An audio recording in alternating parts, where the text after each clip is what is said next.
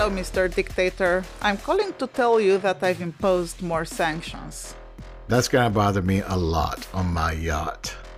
Well, we took it away. Only one. I have 9 more of those. Fine, but you should know we also kicked you out of the United Nations Human Rights Council. Remind me again what floor of the building that's in. I don't think I've ever had a reason to go there.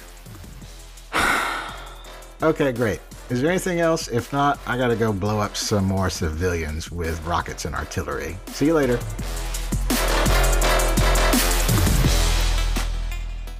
Hello, everybody. I'm Neil. I'm Sandra. And today we are talking about Vladimir Putin again because, well, he is the villain of 2022, is he not? Yeah, he is. Honestly, I don't think he has any competition in this area. Not really. Maybe somebody will overtake him later, but he's topping the list so far. So for today's episode, we are going to go back in time a bit, as we are doing history to some degree. And we're going to talk about Putin's invasion of Chechnya in the early 2000s and Yeltsin's invasion of Chechnya in the 1990s before him when Putin was on Yeltsin's staff. Those were remarkably similar to the invasion of Ukraine going on today. Also talk about the Soviet alliance with Syria and how that led up to Russian intervention in the Syrian civil war in 2015-2016. So that's what we're talking about today. Yep. And we're going to go into looking at the West's reaction as well and what's coming next. You know, the butcher of Syria. We have Donbass. It's not looking great. It's not. No, it's really not. It's getting more difficult to predict what happens next. It was fairly easy to sort this stuff out just looking at numbers and capabilities in the first couple of weeks of the Russian invasion when we did our first few Putin-Ukraine episodes, but there's some forks in the road now where things could go different ways. Yes, and some new elements that can play either way. It's going to be complicated, and it just does not seem that things are going to get better. I mean, just that name, the Butcher of Syria, doesn't sit well with me at all. You can imagine, like, if we think we've seen all the horrors there were to see, I think we're delusional. I think it's going to be a little worse before it gets better. Hopefully I'm wrong.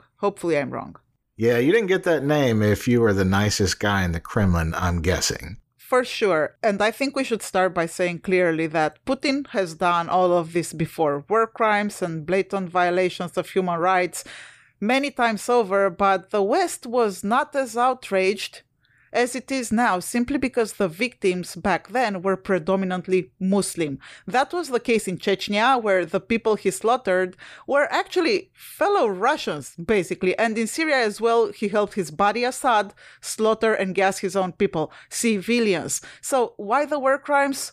Why the war? It works for Putin. He did it all before, and now, just like before, he's winning in Russia. I mean, he's losing internationally, but in Russia, his popularity ratings are 83% right now after invading Ukraine. Yes, and he's not the first. It's not like any of this is new. And, you know, he's sort of employing the same tactics that he got in the Yeltsin administration. But the West had no problem with Boris Yeltsin because Boris Yeltsin was going to give all of the Western countries Russia's natural resources for free because they were nice guys. I don't know. That's what it seemed like at the time by my memory was, oh, now the Soviets are gone. Everything's going to be sunshine and roses and we're all going to get rich on Russia. And nobody ever considered, I don't think, that maybe Boris Yeltsin is exactly like any other Soviet premier you might pick from their past. Yeah, very good point. So let's focus on some of the numbers we know so far. Numbers of civilian casualties in Ukraine, some numbers from Chechnya, and some numbers in Syria. And then we're going to go into the details of these crimes against humanity that Putin has been committing in all of these countries. So Ukraine, so far in Mariupol alone, over 10,000 civilians were killed, according to the city's mayor. It is very hard to actually estimate the total number, but it is clear that whatever number we are thinking of is probably much higher, and it's going to keep rising with each passing day because there are people who have not even been found yet, bodies under the rubble. And there are reports, UK and US are verifying those now, of chemical weapons used in Mariupol just yesterday. So we're recording this on April 12th. So just yesterday, the Russians allegedly used chemical weapons in Mariupol. And this is just Mariupol. Imagine adding up the hundreds and thousands of civilians killed in Kharkiv, Dnipro, Lviv, Mykolaiv, Kyiv, and the towns surrounding Kyiv like Bucha and Borodyanka and the rest of the country. So there is a United Nations casualty update website.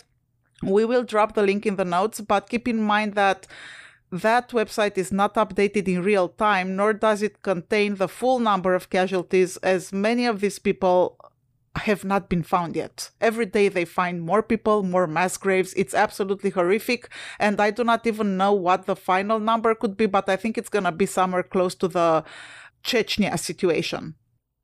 Yeah, and this is all a significant escalation from the point in time that we did our first episodes about Ukraine, which has been almost a month ago, I suppose now. At that time, in the first couple of weeks, even though there was quite a bit of outrage about Russia actually invading a country, the first couple of weeks were somewhat reserved in terms of the capability, in terms of equipment, and what they actually did in terms of the number of people dead.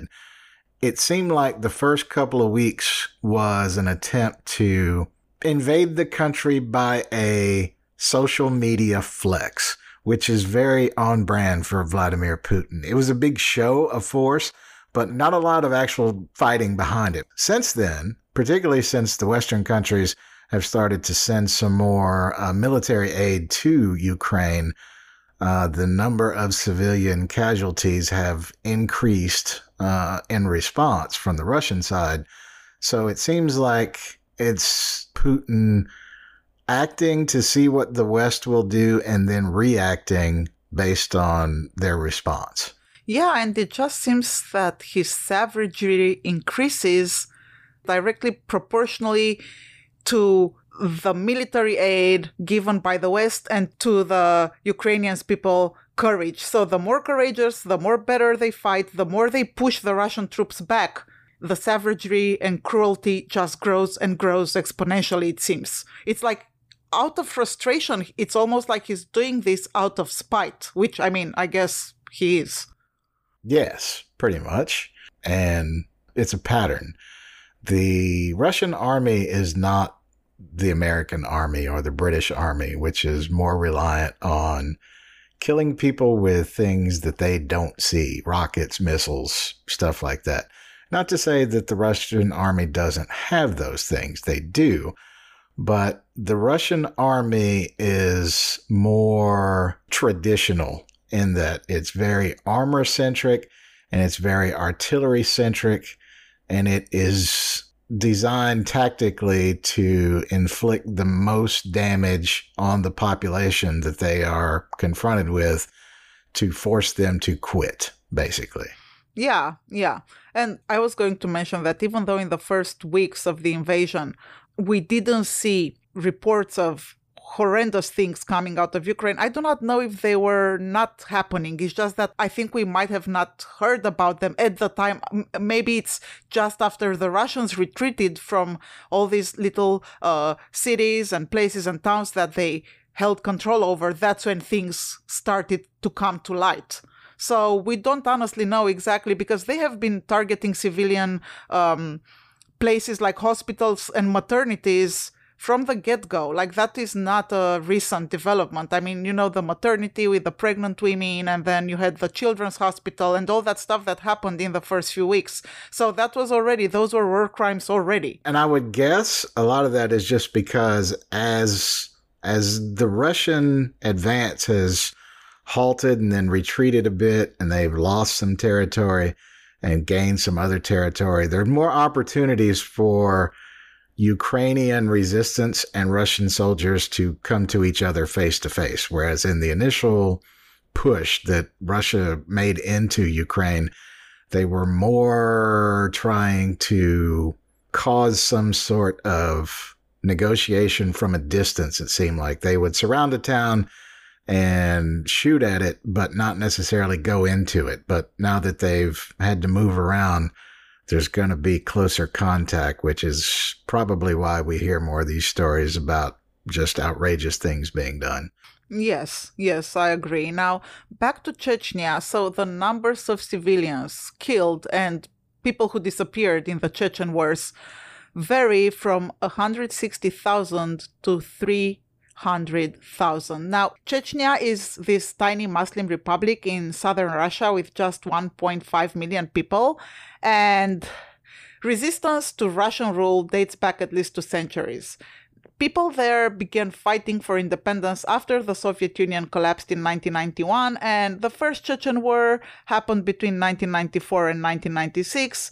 Like Neil said before, Boris Yeltsin unleashed a massive invasion and said he would take Grozny in 2 days, and guess what? He didn't. Just like Putin now, he said 2 days. Didn't happen, but eventually Grozny was made one with the ground. Complete destruction, like Mariupol now. And remarkably, still, Russia lost the First Chechen War, and the Yeltsin government in 1996 signed a peace treaty with Chechnya and removed all Russian troops from the territory and granted broad autonomy to Chechnya, though not entirely formal independence. Yeah, and that was mostly, I would suspect, a response to the Gorbachev administration's loss of Azerbaijan. I mean, we don't need a PhD in geography to figure out why. Because today, in 2020 dollars, Azerbaijan's oil exports are worth $120 billion. So that is why Boris Yeltsin was upset about Azerbaijan's independence. They lost the money and they lost the oil reserves. And when Chechnya tried to declare independence, then that was a step beyond that even. It was not a separate republic that had been a Russian territory declaring independence. It was territory within the remaining Russian Federation that was trying to break off. And so that prompted their brutal reaction to the notion of Chechnya gaining independence from Russia. Yeah, so in the First Chechen War alone, the numbers of people who were murdered or disappeared vary, again, between 70,000 and 100,000+. And as we see from history, we can never get a full picture of the actual extent of casualties and civilians killed, just because there is no way to quantify that very accurately. And I think this, unfortunately, will be the case in Ukraine too. It's just there are so many people that have been murdered or disappeared that I do not think, even with the technology we have now, everybody has mobile phones and everybody can, film and document all these war crimes. Even now, I think we are going to just have, in the end, estimates. Yes, because you have a scattering of people. I always look at these things and try to whatever degree you can, put yourself in the other person's shoes. And if you have grown up in Ukraine and all you have seen throughout your entire life is the threat of East versus West and you being in the middle, if this is what prompted you to take the clothes on your back and the dog and the kids and walk to Hungary or walk to Romania or whatever it is, you have to think, are you going to go back? If your city has been leveled by artillery, are you going to go back? A lot of people just won't go back. I know people say that they, love their home country, and everybody thinks that, this will get sorted out and, go back to normal. But that's the hard reality is a lot of people just don't go back. And it wasn't a war, but I'm from New Orleans and I saw that during Katrina. People have to leave because of some terrible tragedy. And no matter how much they love home, a lot of people are just never coming back. Yeah, first of all, because if this lasts for a long time, all these people, which, by the way, I think according to the latest reports, there are over 4.3 million people that have been displaced. So 4.3 million refugees that fled to other countries, and still many are still trying to get out. So once they get to other countries, these people start slowly, building a semblance of a life for themselves, and maybe get a job in the first few months and find a place to live. So then after a year, maybe their lives are already, there. It's hard to go back when, there is nothing left of your house, of your apartment. There is nothing. And I mean, even if, I hope they will rebuild and I hope everything will be fine. And some people, by the way, I saw reports, some people are returning even now, to cities and towns in Ukraine. They are going back now to the cities that have been liberated, right? But it's going to be difficult. It's going to be difficult. We're talking about millions of people that have been displaced by this war. It's a tough thing. I don't know what I would do in that situation. I would probably, just me personally, stay going, because I don't think anything's going to change. The idea of East versus West and a constant struggle between Russia and Western Europe, and prior to that, the Soviet Union and Western Europe, has always been there. And I don't think it's going to go away because of this. Even if there is some sort of truce arranged, it's not going to be any different. It's not like they're going to get along all of a sudden. So Ukraine is still going to be stuck in the middle after all this is over. No, I agree. Unless, to be honest, I think the only way that the Ukrainian people that have left could come home and not worry about the future and about this happening again is if Ukraine is admitted immediately into the European Union, and most importantly in NATO. And about Putin, I do not think he wants to negotiate. I do not think he ever wanted to negotiate, because he does not seem to understand the meaning of the term negotiation. I think in his mind, negotiation is give me your country or else I'm gonna slaughter you all. I think that's where he stands. I mean, it's pretty obvious. I don't think these are the actions of a man who is looking for a diplomatic answer. Doesn't seem so to me. Not at this point, no. It may have been that way 20 years ago. I don't know that most people know this. There was a point in the early 2000s, late 1990s, when Yeltsin was gone and Putin was the new Russian president. And the UK and the US did not have a problem with Vladimir Putin in his first few years. He was seen as the good guy in Russia because he was against the same international jihad Muslim terrorists that they were against. And Putin brought up the idea of, let's just allow Russia into NATO and make it a united force against Muslim terrorism. And the answer was flat out no. So it may have been an idea of his at that time, but we're well past that now. I don't think that's in the cards.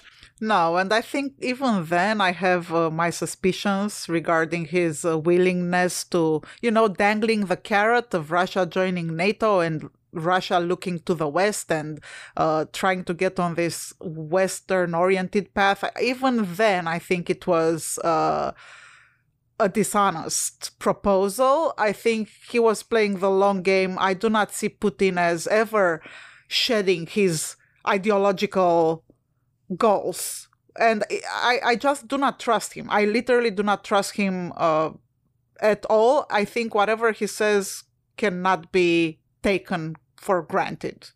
He is still the KGB guy at the end of the day. Yes. And before we move on, I want to tell our listeners that we have two really relevant premium episodes, relevant to today's discussion, I mean. One episode is about Putin's time in East Germany as a young KGB officer and his work with the Stasi, his connections to terrorists like Carlos the Jackal. And the other premium episode is about how Putin came to power and how he killed Russians in their sleep in the Moscow apartment bombings in 1999. He did that to be able to blame the Chechens and start the war with Chechnya. And then he had the FSB gas Russian men, women, and children in the theater hostage crisis to again be able to continue the war against Chechnya. Those are insane stories that you guys need to hear. It will put everything in perspective. So, if you're not a premium subscriber yet, and if you want to support us and hear more of us by getting 2 extra episodes a month, please subscribe on dubiouspod.com or by clicking the link in the episode notes. We don't use Patreon, so the signing up subscription process is the easiest in the world. Takes you 3 seconds to subscribe, well, 10 seconds at the most. So dubiouspod.com, click subscribe, and enjoy the premium episodes. And we'll do you one better. First of all, thank you all for listening. We did not expect to grow so fast, but we have, and we need your feedback. So, do one of two things. Head to our private Facebook group by going to facebook.com/dubiouspod and clicking on the Join Group button up at the top of the page. When you get into our private group, there will be a coupon code at the top for the first 50 uses that will give you 50% off of the normal price of our premium episodes forever. Alternatively, go straight to our website at dubiouspod.com and click subscribe. After you create your account and land on the checkout page, the same coupon code will be there as well. So type in the coupon code at checkout and you'll get half off forever. And most importantly, after you've done that, talk to us. Leave comments on the episode pages on our site or leave us posts in the Facebook group and let us know what you think. We want to hear from you. Yes, a lot of people are listening to us and, they're not in the Facebook group as of yet because we just created it, but I do think that's going to be the place where people are going to find out also like more things we're going to do in advance and they're going to find out before anybody else does. So yeah. Now, the Second Chechen War happened between 1999 and, well, depending on how you look at it, you could say it ended in 2000 because that's when the Russians actually established a presence and a stronghold in Chechnya. Like they took control of the country, but officially the war ended in 2009. There were still a lot of other battles happening. The point is, even in this Second Chechen War, the numbers of those killed or missing, they are so high. I mean, we're talking about 60 to 100 plus thousand. It's, again, an estimation. Nobody knows for sure how many civilians were killed, how many disappeared. It's all an estimate. And I think that's such a scary thought. These are people with families. It's unbelievable to think that some of them, we might never know if they died or if they were taken to Russia somewhere, infiltration camps like we've seen in Ukraine. It's just insanity. As you said before, this is a small region and a small population to begin with. Like, there are American cities with 3 or 4 times the population of all of Chechnya. There are Chinese cities with 10 times the population of Chechnya. So 100,000 people out of 1.5 million is a particularly large number of dead for a military action so late in the 20th century and into the 21st century. Yeah, just mind-blowing. And it speaks to the cruelty of the Russian military and Putin, because Putin was the one who started the Second Chechen War. He was the one responsible for all the deaths of these many tens of thousands of people. A thing that I read in researching this episode, so when Boris Yeltsin assembled his ministers to take a vote on whether or not they would intervene in Chechnya the first time, there was one out of the group that was going to object to the Russian military advancing into Chechnya.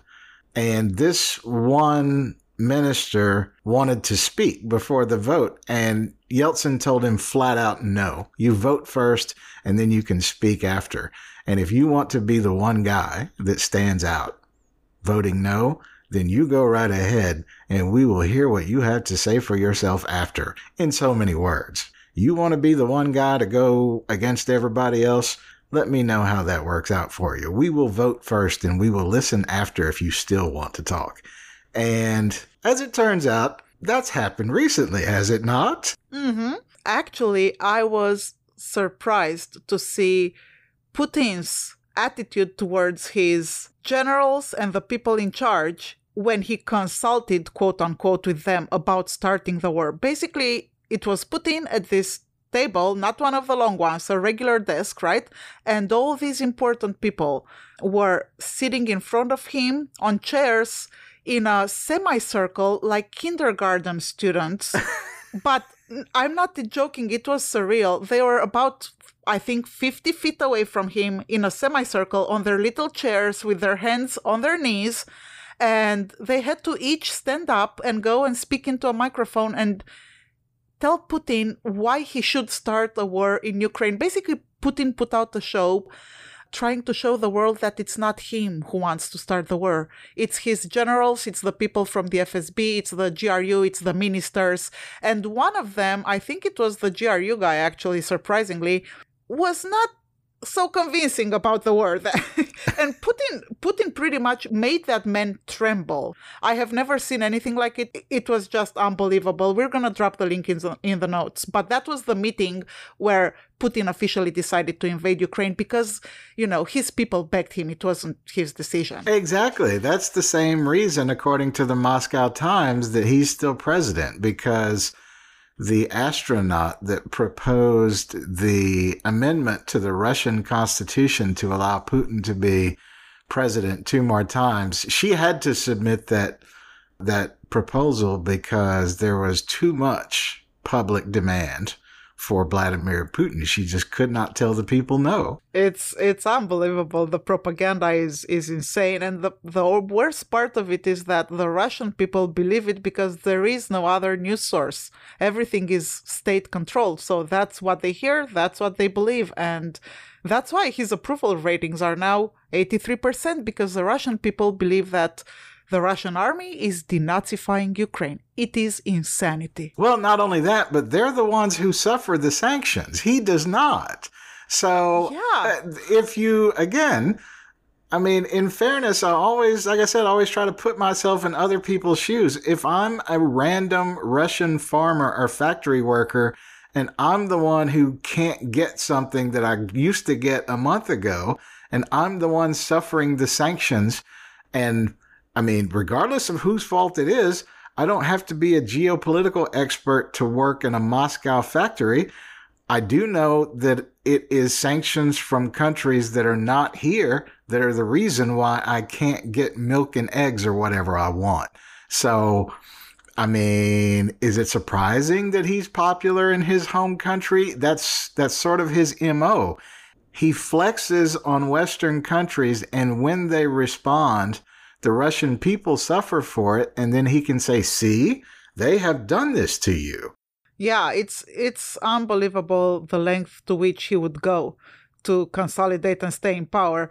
But back to our episode on the war crimes, Syria. Now, this is another situation where Putin could have maybe not get involved, but, he can't leave his buddy Assad, the dictator, all alone to face his own people. So in support of Bashar al-Assad, in support of Bashar al-Assad, Russia committed war crimes in Syria too, especially during the battle for Aleppo in 2016, when Russian aircraft targeted medical facilities, used airstrikes on civilian targets, and, of course, cluster munitions. So, just like now, we've seen all this stuff before, and the civilian toll as far as it could be determined. We're talking, again, thousands of civilians killed by Russia. In fact, there is a United Nations report who found Russia guilty of war crimes in Syria. And the West's reaction was, at the time, mostly, very restrained, even though it might have seemed outrageous on TV. But again, the sanctions were slap on the wrist. Nothing really of consequence for Putin. Nothing that would deter him from doing this in the future again. That intervention in Syria was a good example of the limits of Western sort of military ideology in terms of, if you're going to impose a thing on an enemy, you have to be willing to enforce it. back then, the idea was we'll just declare one of those no-fly zones that are in the news in the last month over all of Europe and only specific to Russian aircraft. And cleverly, Putin hid close air support fighters underneath an Antonov cargo jet and just flew it to Damascus anyway. They did that multiple times. And it's another one of those things that he's clever. You have to give him that. And nobody's turning away an Antonov because it's probably bringing parts somewhere that they needed a month ago. And so that's how they got all of their MiG fighter bombers into Syria. And once they're there, well, they're there. You're not going to get them out, so they can do whatever they want. And that's what they did. Yeah, because those Antonovs are so big that they are the only planes that would carry Boeing 737 parts, let's say, and everybody, all countries need parts, so it's the only way to get those parts, right? So nobody would probably stop an Antonov, Yeah, you can go see an Antonov in Kansas anytime, near the Boeing factory. They're there all the time. Yes, Putin is evil, but he is smart. He's not a stupid man. So let's discuss Putin's actual war crimes and human rights abuses and violations that he's been doing in Ukraine, which, by the way, are pretty much the same things he has done before in Chechnya and in Syria. So before we get into it, I would like to point out that these are intentional and done on order. These war crimes are not a one-off or some rogue soldiers doing unspeakable things. There are recorded communications between Russian soldiers and their superiors. And you can actually hear the Russian commanders telling the soldiers to kill all civilians in a village, wipe them off. And the Russian soldiers said, look, these are civilians. These are regular people. And the response was, can't you hear me? Are you stupid? Wipe them all off. Ukraine is a page from the same playbook as in Chechnya and Syria. So we're talking targeting civilians, schools, maternities, hospitals, blocks of flats. Torture. Unfortunately, there are credible reports of torture coming out of Ukraine, like people's tongues being ripped out, limbs cut off, eyes burnt, and there was a torture chamber that was discovered in Bucha. Executions of civilians with their hands tied behind their backs. Women raped in front of their children. Some of these women are now disappeared. Bombing and shooting at civilian evacuation corridors, use of cluster munitions, and there is talk that Russian forces are bringing in now mobile crematoria to burn the people they kill. And unverified reports of chemical weapons used in Mariupol. We'll see what the result on that is, but I wouldn't put it past Putin. In fact, I'm pretty sure at this point that this probably happened. Also, we're talking about filtration camps. So Russian forces are sending Ukrainian citizens to filtration camps before forcibly relocating them to Russia. And also a lot of children taken from Ukraine are already being put up for adoption in Russia.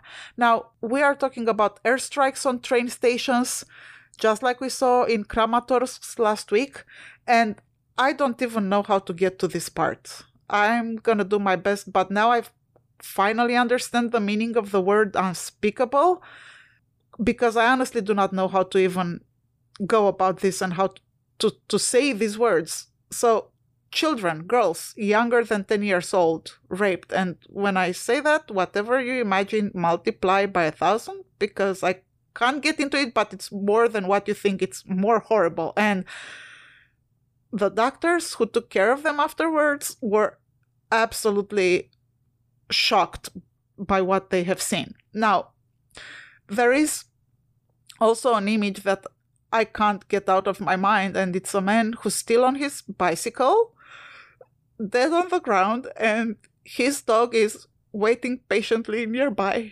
Just give me a second. And his dog is waiting patiently nearby and waiting for his human, to stand up and take him home. And I just, for the life of me, can't get that image out of my head. I don't know. I keep thinking about the dog. I hope he's okay. I hope someone took him and rescued him. Neil and I, we both have pets, dogs and cats. So, obviously it's implied that our hearts break for the people, for the children, but also when we see the destruction and the horrible things that affect every living thing in that country, it's just too much. And one thing that really broke me, there's this 5-6-year-old little kid, a boy, and he's placing 2 cans of food on his mother's grave. This was like a fresh grave among a bunch of other makeshift graves, and she had died of starvation in Mariupol, and the child was bringing her food so that she's not hungry anymore. Okay, I need to break, Neil. I have a dog and I have a daughter, in not that specific order. And the only reason for me to get out of bed every day is a daughter and a dog. So there's no such thing as a good war. And anybody on any American news network who used to work for the DOD or the CIA or the Bush administration or whoever it is that tries to tell you there's a good guy in a war is wrong. There's no such thing as a good war. If you're the guy standing there watching your daughter or your wife raped and murdered, I don't think you are a party to the cause of the good war.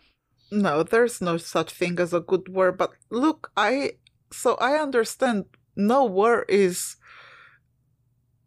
beautiful or there, but I do believe that there should be some limits. I mean, look, the Russians also killed dogs and puppies, shot them dead. There is a video online from a shelter. They've done that for absolutely no reason. They've done horrific things, including, burning dogs in the streets, and again, like the 10-year-old girls. I mean, these things are just why would you do that? It's inhumane. What's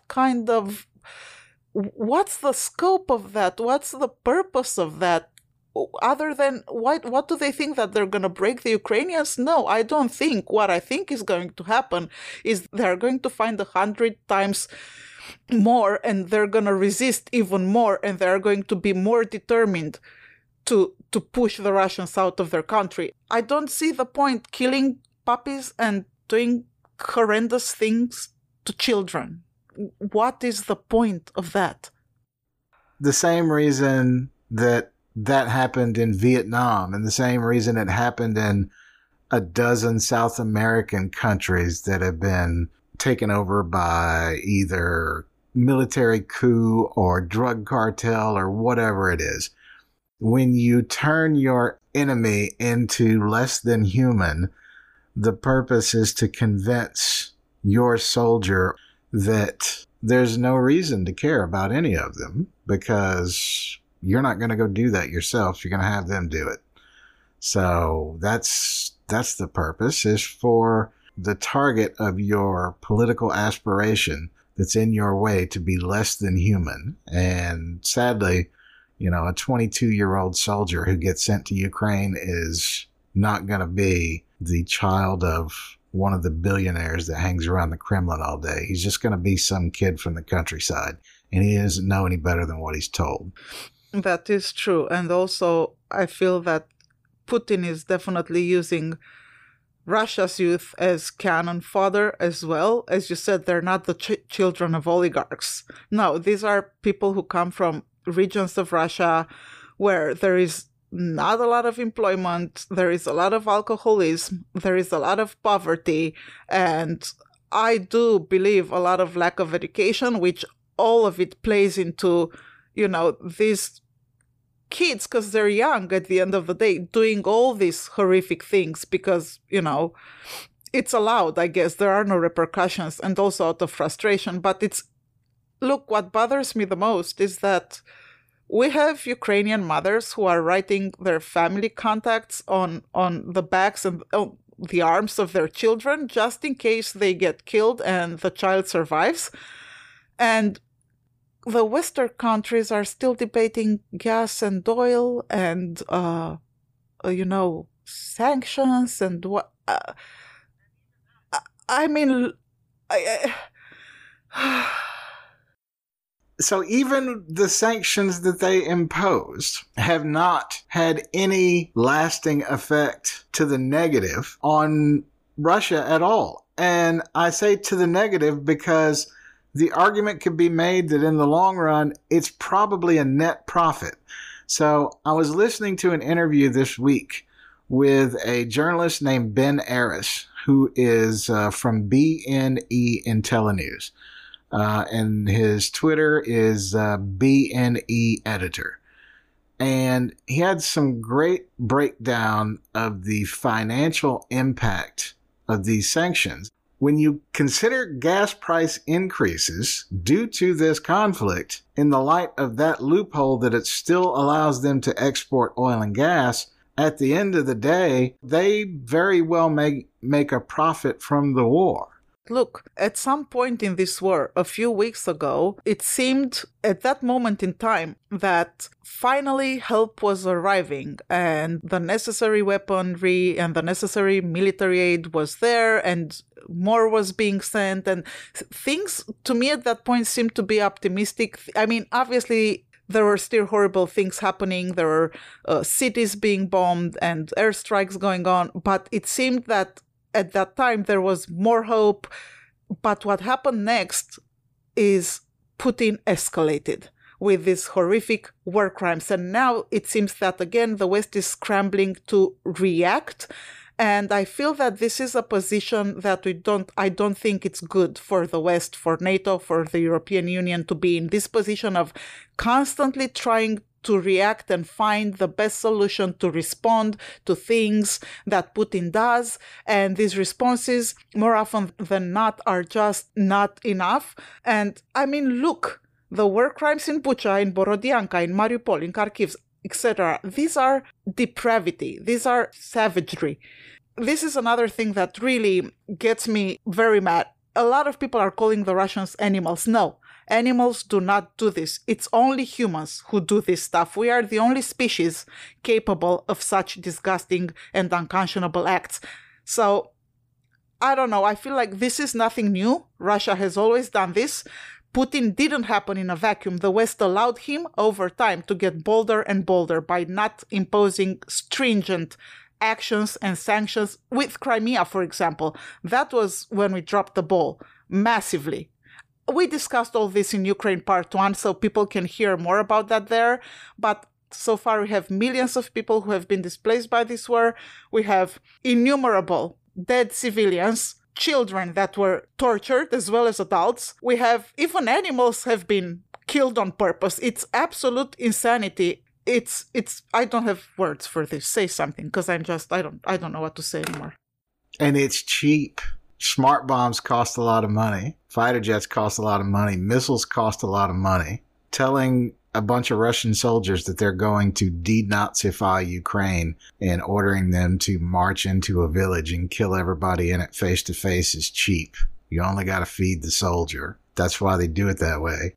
That is a very cynical but good point. That is the truth. Yes, sadly, it is the truth, I think. But look, some good news, because I want to get back to a better mental state so that we can continue the episode. But some good news came out of Bucha and Borodianka too.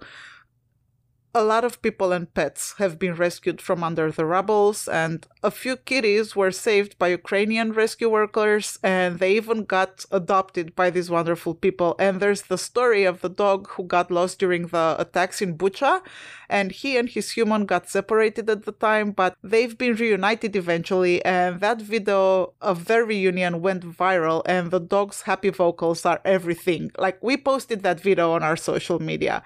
So yeah, I mean, these stories are a small ray of light coming out of the darkness Russia unleashed over Ukraine. You know, good news is good news. Yes. It's Yes. better than what's on top of Google and Twitter on any given day, usually, because it's usually bad. And ironically, speaking of sanctions, there's more on that as well that we did not consider when this all started. Putin's sanctions may have a little more teeth than we gave him credit for as well. In the interview I mentioned with Ben Aris, he was talking about how 85% of Egypt's grain comes from Ukraine and Russia. So within the next 90 days, Egypt's going to have no bread.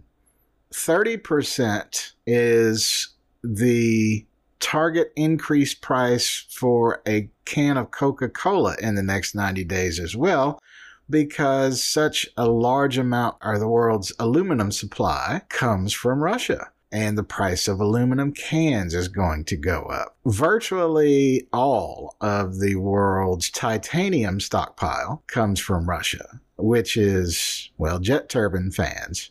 So the aerospace industry worldwide is going to suffer in not being able to overhaul their jets because there's no Russian titanium. All of these things are so interconnected since World War II that once a war gets going, there are so many parts and pieces in play and so many things are affected that the notion of West imposing sanctions on East or vice versa, and it only affecting the target of the sanctions is just absolutely ridiculous.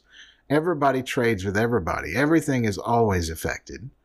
So there's no outcome to this at this point where nobody suffers. Everybody suffers to some degree. Yes, I completely agree. And I do believe, though, that in Egypt's case, the other countries are going to find a solution to where that situation will be solved. I mean, if everybody else, I don't know, signs a new treaty or like some kind of agreement with Egypt, they give them like maybe 1% of their own product, it's fine. I think that's going to be taken care of. As for the Coke situation, well, you know what? People in Western countries, better. I don't want to hear a word about it. Like, you don't like that it's a little more pricier, the can of Coke, well, you're going to drink less Coke. That's the end of it. I mean, at the end of the day, Putin's sanctions, I do not think come near as close as importance and effect as the West's sanctions on Russia, which again are not enough, but they are much more effective, I would say. I think it's still a matter of we need to do more than that. It's just not enough. We're still reacting because the sanctions were good 2 weeks ago, the really stringent ones. At the time, along with the military aid, that seemed to be a good solution. Things were looking up, things were going the right way, but then Putin flexed again and he counterattacked, quote unquote, with these horrible war crimes. And now we have to scramble to respond again. And I don't feel the response is what I expected. Let me put it that way. Ultimately, I think this is headed towards one of the major European Union countries has got to step up and take some initiative. And let's be honest, that's Germany. It's not anybody else. It's Germany. It's not France. Macron has got his own problems. He's had constant protests since he's been in office. And he's not the kind of person to take that initiative. It's got to be the Germans. The Germany's ultimately responsible for the EU's economy. They regulate it themselves, regardless of any other, nice things on paper about cooperation. The Germans are in charge of the central bank and they make the rules. The Germans have to arrive at the point where they're willing to commit more than everybody else. And I don't see much change until that happens. Because, as you say, everything Putin does is a flex. And the flex is not just to be on the news and get himself popularity with his own people. The purpose of the flex is also to gauge the Western response and know what to do next. And his first plan did not work, mostly because of Turkey's drones that were delivered to the Ukrainians that the Russian radar could not see. So he had to back off of his initial plan of pushing into Kiev real quickly with armor. That did not work. Yeah, that's one dictator that didn't didn't side with Putin. I was actually surprised, I'll be honest, by Erdogan's reaction and helping Ukraine and stuff. I think we were talking about this, and you made a good point when we were talking on the phone that he's looking at the European Union for Turkey. Again, this is an example of how everything is connected. When Azerbaijan got their independence, there was a pipeline to bring oil and gas from that country across Turkey to the Middle East and the rest of Europe. So the oil supply angle on this is ever present. It is the thing. When the Soviets lost Azerbaijan, then that changed Turkey's allegiance to some degree. Since then, Turkey has tried to become a member of the EU, and their drone supply to the Ukrainians has surely raised their status with the EU member nations because, well, it allowed the Germans to rest comfortably in their BMWs and Mercedes and not have to deal with this themselves. So Turkey is independent from influence of worse places because of Azerbaijan independence to some degree. So all these things fit together. There's no independent actors in the world anymore. Yes, and actually the Turkish drones have become a symbol of the Ukrainian resistance. I've seen videos of Ukrainian soldiers singing songs about the Bayraktar drones from Turkey.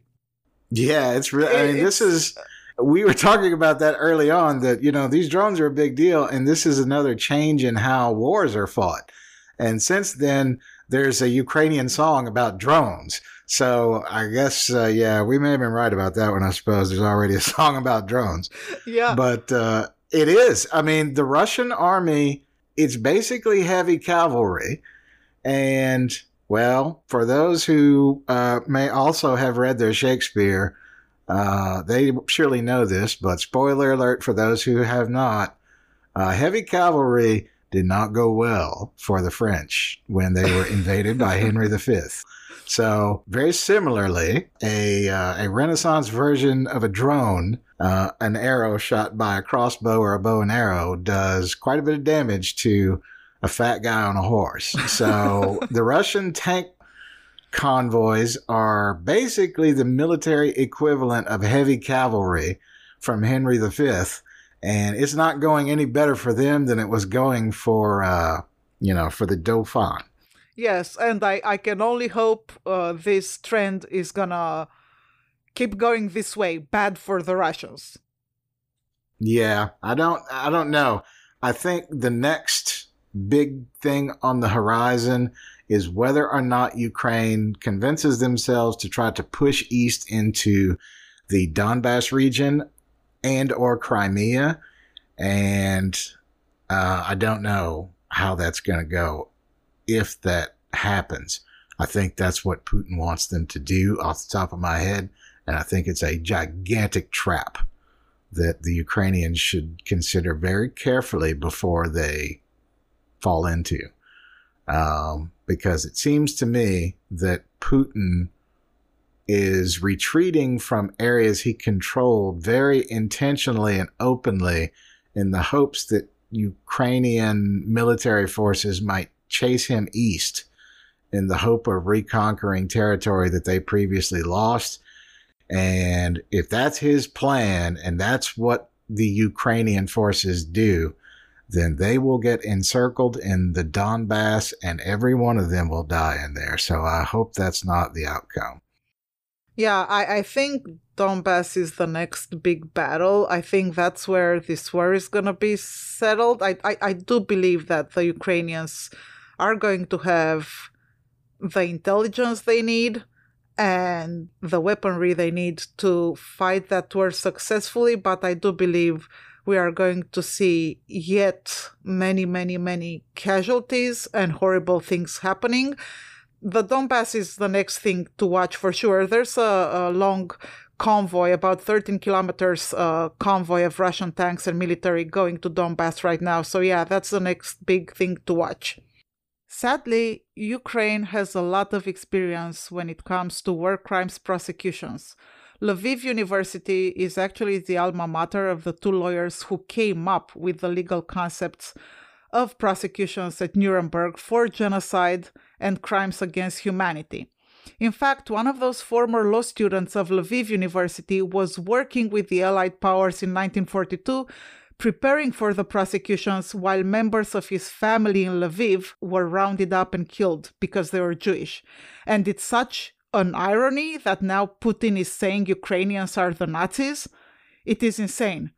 And these two great lawyers, whose names we should all know are Raphael Lemkin, who introduced the term genocide in international law, and Hersch Lauterpacht, who introduced the concept of crimes against humanity into international law. So I think this is a good point to make. And, about war crimes, some people say, well, prosecuting war crimes takes years, sometimes even decades. Yeah, that's true. And we saw in the Slobodan Milosevic case, it took almost 10 years for him to get extradited and put on trial for the horrors he did in Bosnia. But he died in prison before the trial concluded. Still, others involved were tried and thrown in prison forever, and justice is justice. It is meaningful even years later. And crimes against humanity and genocide must be documented, prosecuted, and tried. No doubt about that. But I think, more importantly, they should be prevented. And right now, NATO and the Western powers can do more to prevent crimes against humanity in Ukraine. In this case, I'm not holding my breath because Slobodan Milosevic was in charge of a very small country, and he was particularly brash and on top of being small. A loud short guy can easily get into a bar fight. A loud, gigantic NFL linebacker guy, not so much. Nobody's so anxious to fight him. I'm not holding my breath on any Russian commanders or Russian politicians being put in front of a war crimes trial just because they're Russian. So I don't know. I am on the fence about the usefulness of war crimes prosecutions. Really, the only time that has been done with some semblance of success against a world power was when we prosecuted Nazi officers. It hasn't been since. It's always been larger countries, wealthier countries prosecuting a dictator from a smaller country. So I'm not holding my breath on this one. Yeah, true. But the siege of Mariupol and the total destruction of the city by Russian forces while people are starving in there, dying of dehydration as there is less and less water available. This should have been a turning point. If not Mariupol, the Bucha massacre should have definitely changed the West's response. This didn't happen. Putin is fighting an asymmetric war. Our responses are disconnected. He's doing depraved, unthinkable things, and we respond in a civilized manner with sanctions. It's not working, and innocents are dying every single day.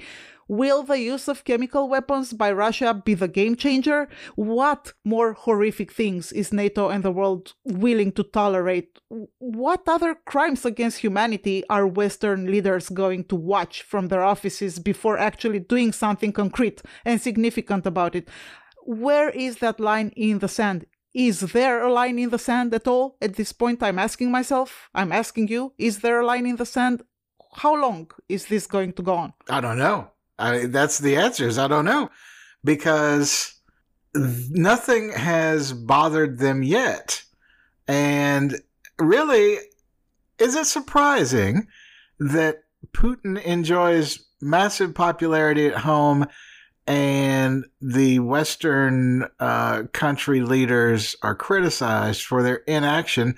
No, not really, because what else can you take away except that they are more concerned with their office and their supply of Russian resources and their business, whatever it is, and its profitability than any raped 10-year-old girl in Ukraine. They are. So, at least to this point. So, maybe that will change again. I mean, maybe the Germans will change their tune. But until they do, then that's all somebody can take away is that, yeah, their gas in their nice car is more important to them than piles of dead bodies in the Ukraine.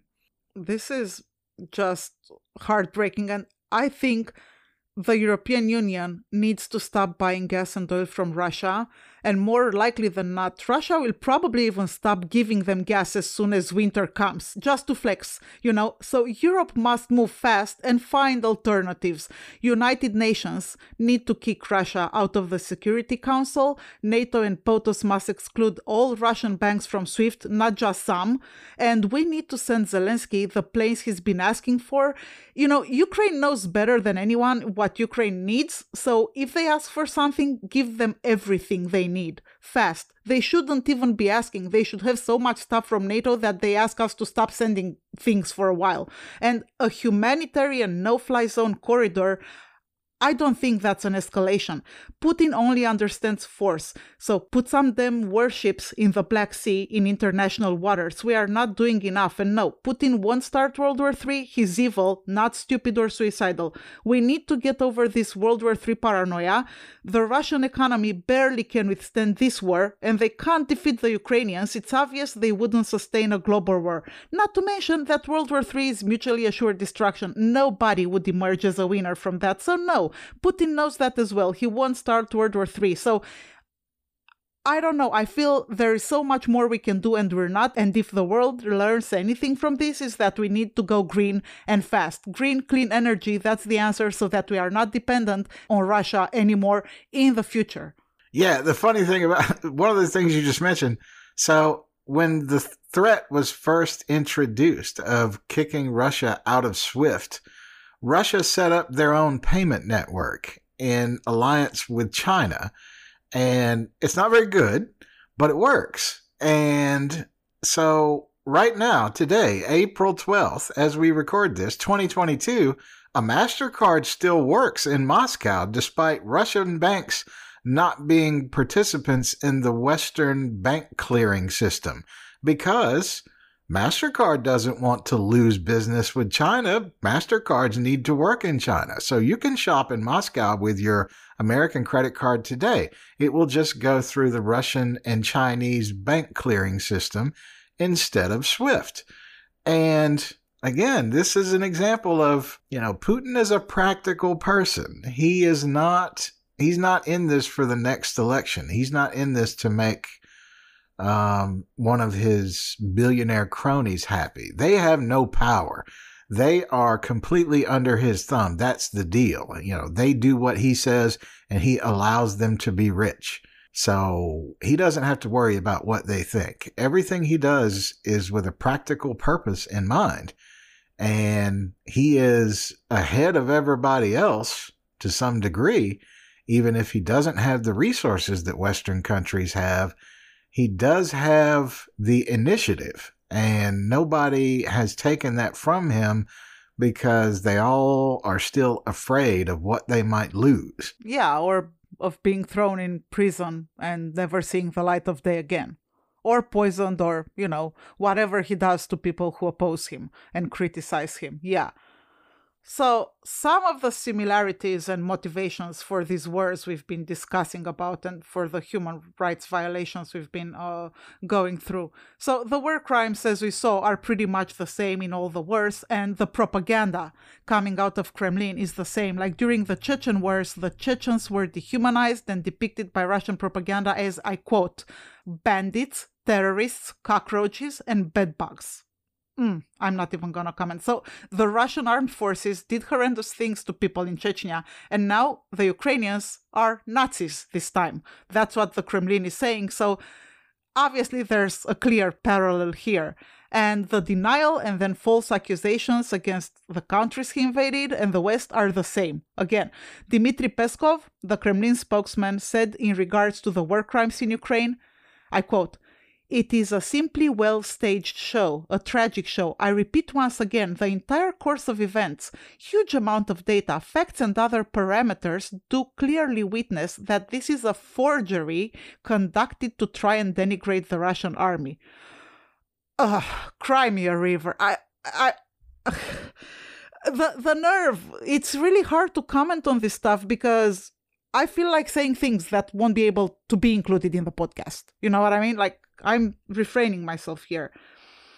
And I mean, you really, I don't know. I know it's terrible to laugh, but Well, I mean, what can you do? What else can you do? Yes. It's insane. It really is. And these wars, they were started just like the annexation of Crimea, for example, when Putin's approval ratings inside Russia were not great. Obviously, not only for that reason, he wants the territory, right? He has dreams of recreating the USSR, this former glory thing, whatever.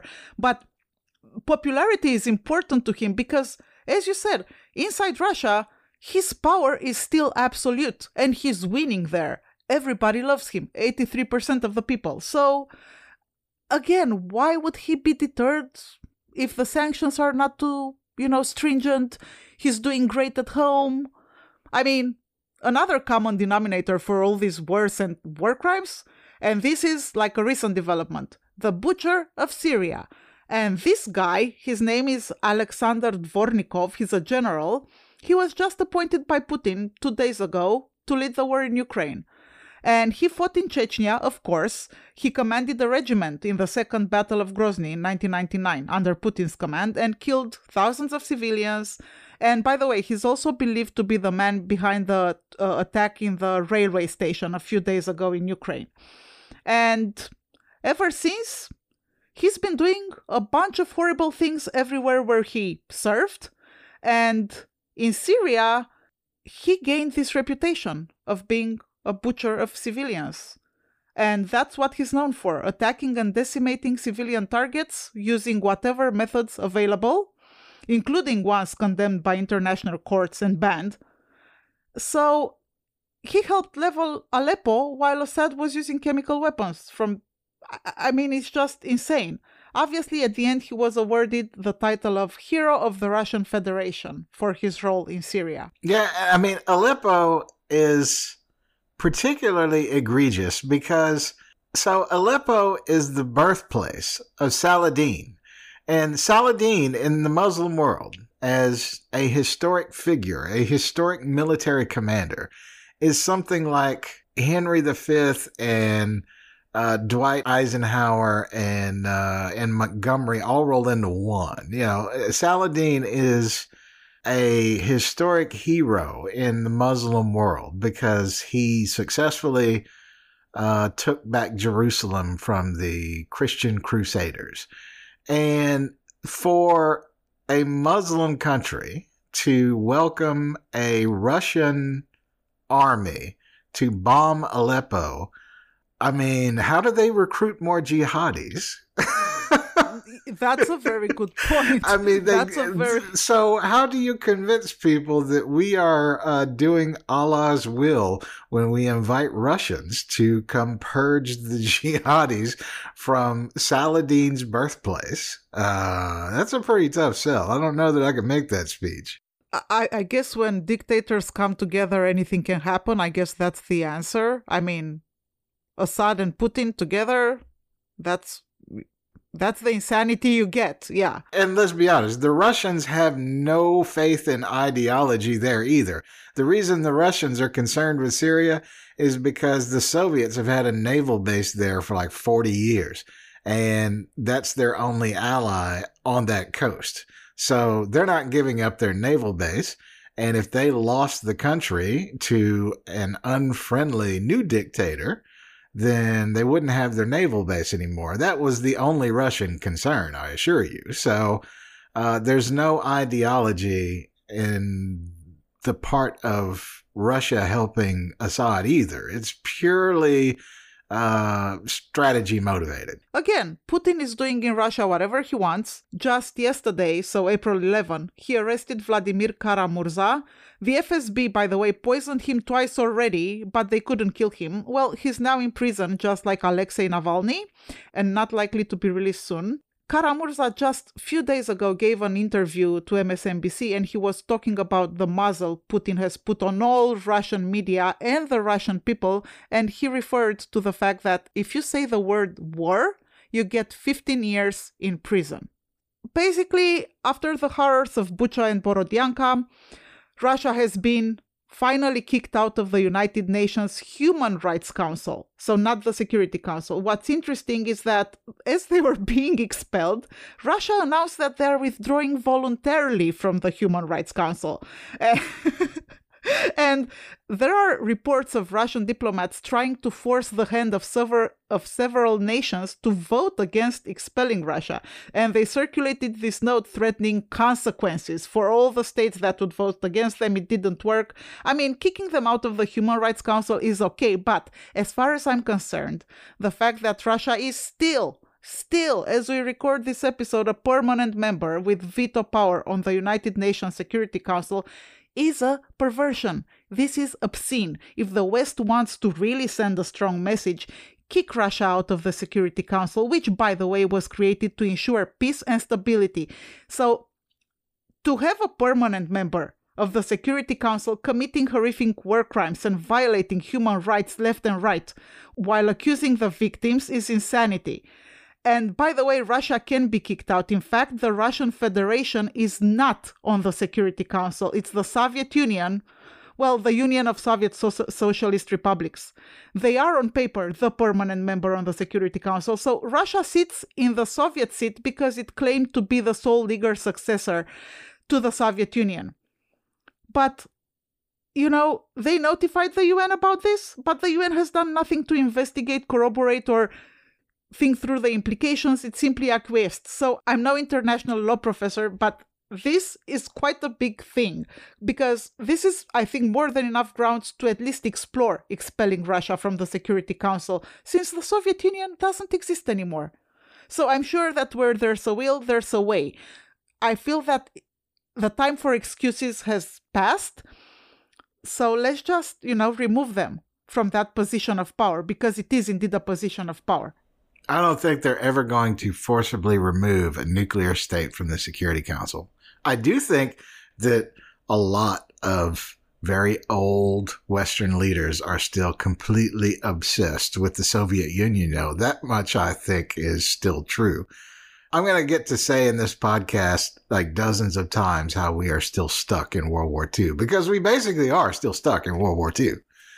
And the only other thing I have, this is my one opportunity to foist a literature figure onto our, surely we have like 3 followers that are also literature grads, so they will be clapping somewhere.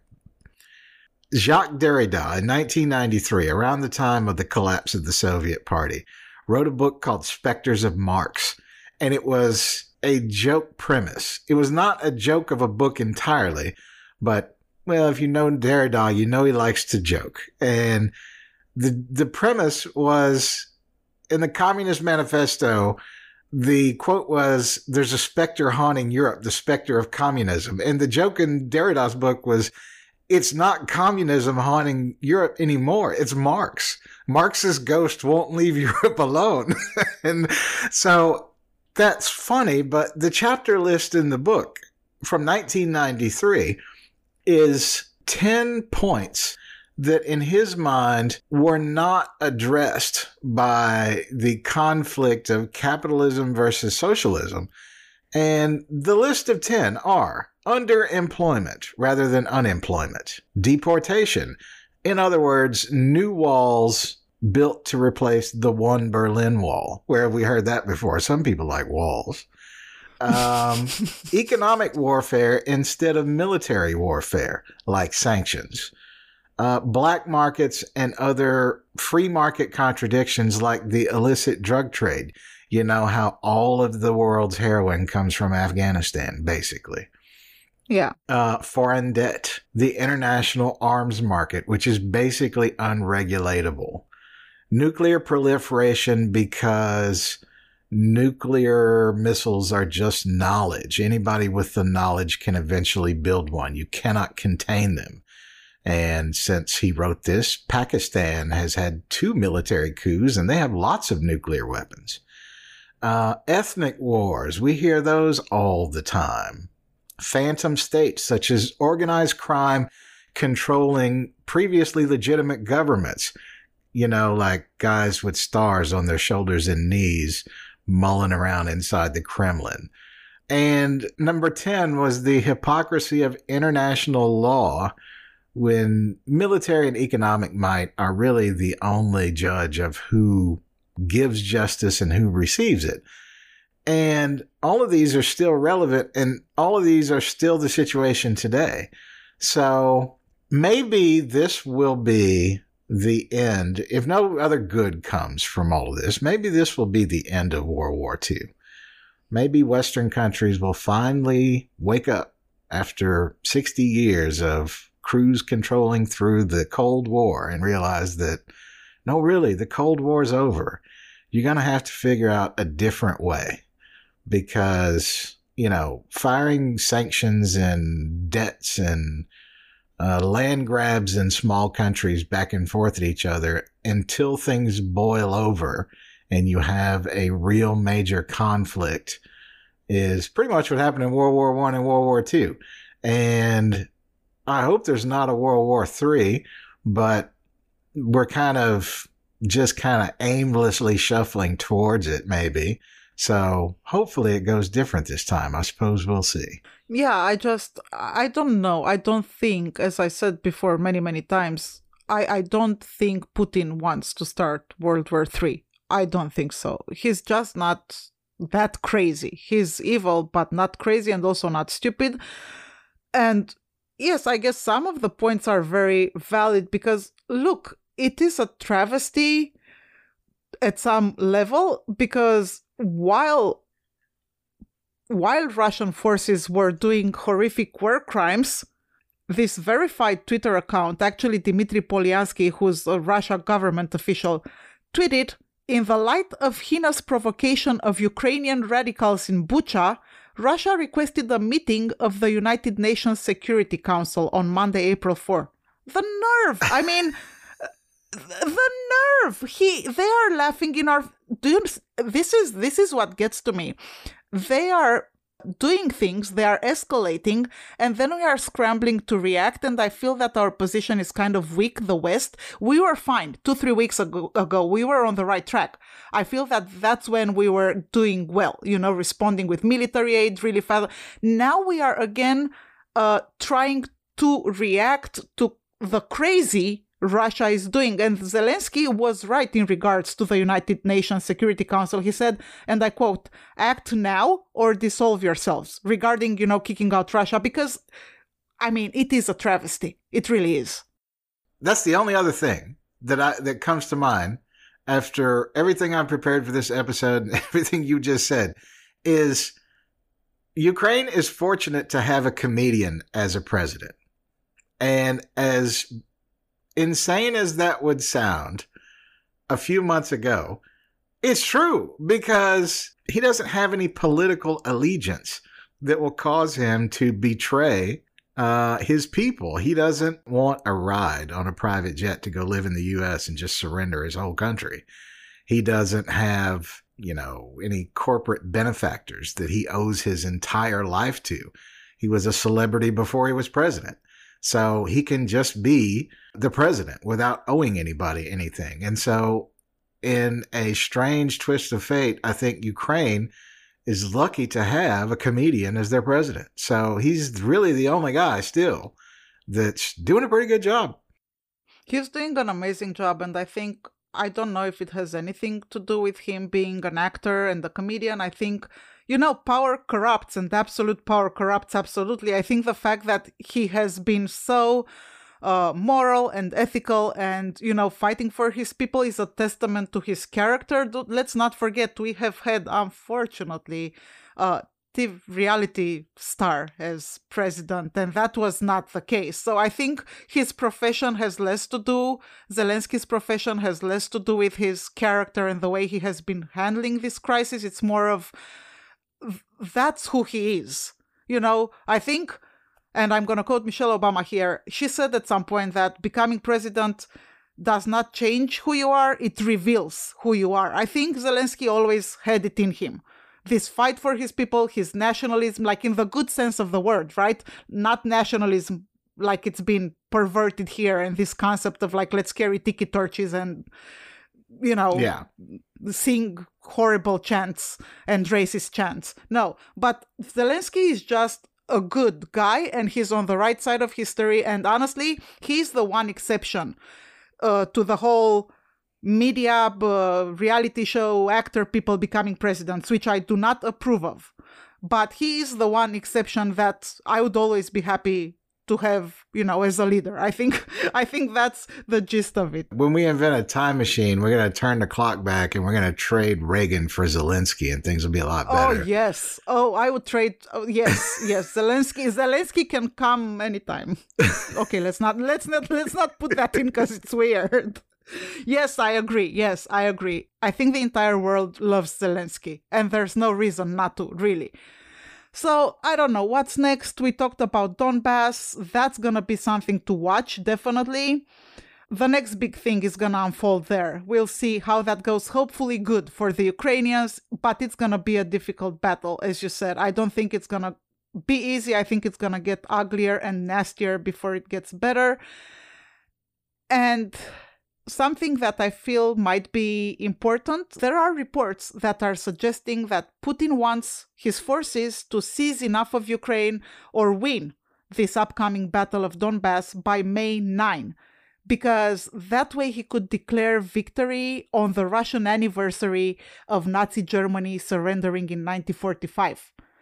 So for him it would be a symbolic thing, and if winning the Battle of Donbass will be too difficult to achieve before May 9th, he might be presenting the capture of Mariupol as a substitute victory to the Russian people. Whatever the most ridiculous thing is, that's what's going to happen. And we were talking about this yesterday, that when Putin dies, somewhere they will take down statues of Peter and Catherine and put Putin in their place. Because it's ridiculous, and so that's what will happen. I honestly hope that at some point the Russian people will be freed from this dictatorship and they will see the truth. And I have not lost hope that they just might want to get rid of Putin, and they might realize they've had enough of him. Hopefully. I don't know. But I think, just to end on a more positive note, I think it's a good signal, though, that Finland and Sweden, despite threats from Russia, have decided to join NATO, because Finland shares a border with Russia. And I'm pretty sure they have been rattled by this invasion of Ukraine. So Putin's efforts to maybe weaken NATO, also starting this war thinking NATO was weakened after our last president, well, it didn't pan out. NATO is getting stronger, and that makes me happier. And I think you mentioned earlier France. We need to keep an eye on France because the first round of the French presidential elections are not looking amazing. I mean, Emmanuel Macron did perform better than initially expected, but nowhere near as well as he should have. And Le Pen, she does have a real chance of winning the final round, and she is really cozy with Putin. And that is unsettling. So that's something to watch for sure. I don't think I have anything else. You got some books for us? Yes, as usual, I do have some books for us. You always got books for us. Yes, and I think people should know, we should clarify this. We don't have a deal and we don't have any type of incentive. We just recommend books we like and books we believe in and books we feel are good reads for you guys. So the first book... Shh, don't let her lie to you guys. She has one of those Audible accounts that lets her listen to everything. For money, I pay for it. I pay for my books. Nobody gives me anything for free, unfortunately. So, just like it is in life with anything. So, the first book I want to talk about is Ukraine versus Darkness. It's written by Alexander Sherba. He is Ukraine's former ambassador to Austria from 2014 to 2021, and he's a very accomplished diplomat. He's also a gifted author. So Ukraine versus Darkness is a must-read if you want to better understand Ukraine, her history, and tumultuous relation with Russia. Now, the second book is called East-West Street by Philippe Sands. This book is very current. In fact, Philippe Sands explains in East-West Street that Lviv, the Ukrainian city, is the birthplace of the international law concepts of genocide and crimes against humanity, and we talked about that in this episode. So this is an exceptional book and very relevant now. Relevant always, but especially now. And of course, I'm coming back to one of my most favorite books of all times, Winter is Coming by Garry Kasparov. I do not have enough words, or the right words, to express just how important this book is. Kasparov described in 2015 what would happen in 2022, down to the smallest details. I'll just read an excerpt from The Winter is Coming, and you draw your own conclusions. Let us cast our net of responsibility where it may do some good. We turn to the leaders of the free world who did nothing to bolster the Ukrainian border even after Russia annexed Crimea and made its ambitions to destabilize eastern Ukraine very clear. Is the West to blame? Did they push the button? No, they pretended that Ukraine would not affect them. They hoped that they could safely ignore Ukraine instead of defending the territorial integrity of a European nation under attack. They were paralyzed by fear and internal squabbles. They resisted strong sanctions on Russia because they were worried about the impact on their own economies. They protected jobs but lost lives. Would this tragedy have happened had tough sanctions against Russia been put into effect the moment Putin moved on Crimea? Would it have happened had NATO made it clear from the start that they would defend the sovereignty of Ukraine with weapons and advisors on the ground? We will never know. Taking action requires courage, and there can be high costs in achieving the goal. But as we now see in horror, there are also high costs for inaction, and the goal still has not been achieved. The argument that the only alternative to capitulation to Putin is World War III is for the simple-minded. That's it. The only thing I have to say about my book recommendation is do not read Derrida. You are going to hate your life. And the people who have read Derrida get that joke. So do not read Derrida. You are going to hate it, and it's going to be confusing. But if by some chance you say, no, I want to know more about Derrida, then check out Wes Cecil on YouTube. He is he's a literature professor in the Pacific Northwest, and he has wonderful lectures, all cut down to 1 hour, about philosophy figures from the past couple of 100 years. So check out Wes Cecil on YouTube and watch his Derrida lecture, and that's as good as you're going to get in an hour. And don't try to read it. Trust me. Okay. So guys, don't forget to subscribe to get our exclusive premium episodes. You can do that on dubiospod.com or by clicking the link in the episode notes. Also, if you like us, a 5-star rating and maybe even a review if you have a moment would really be helpful. We're at dubiospod on Twitter, Instagram, TikTok, and Facebook. Don't forget the 50% off for forever if you join our Facebook private group.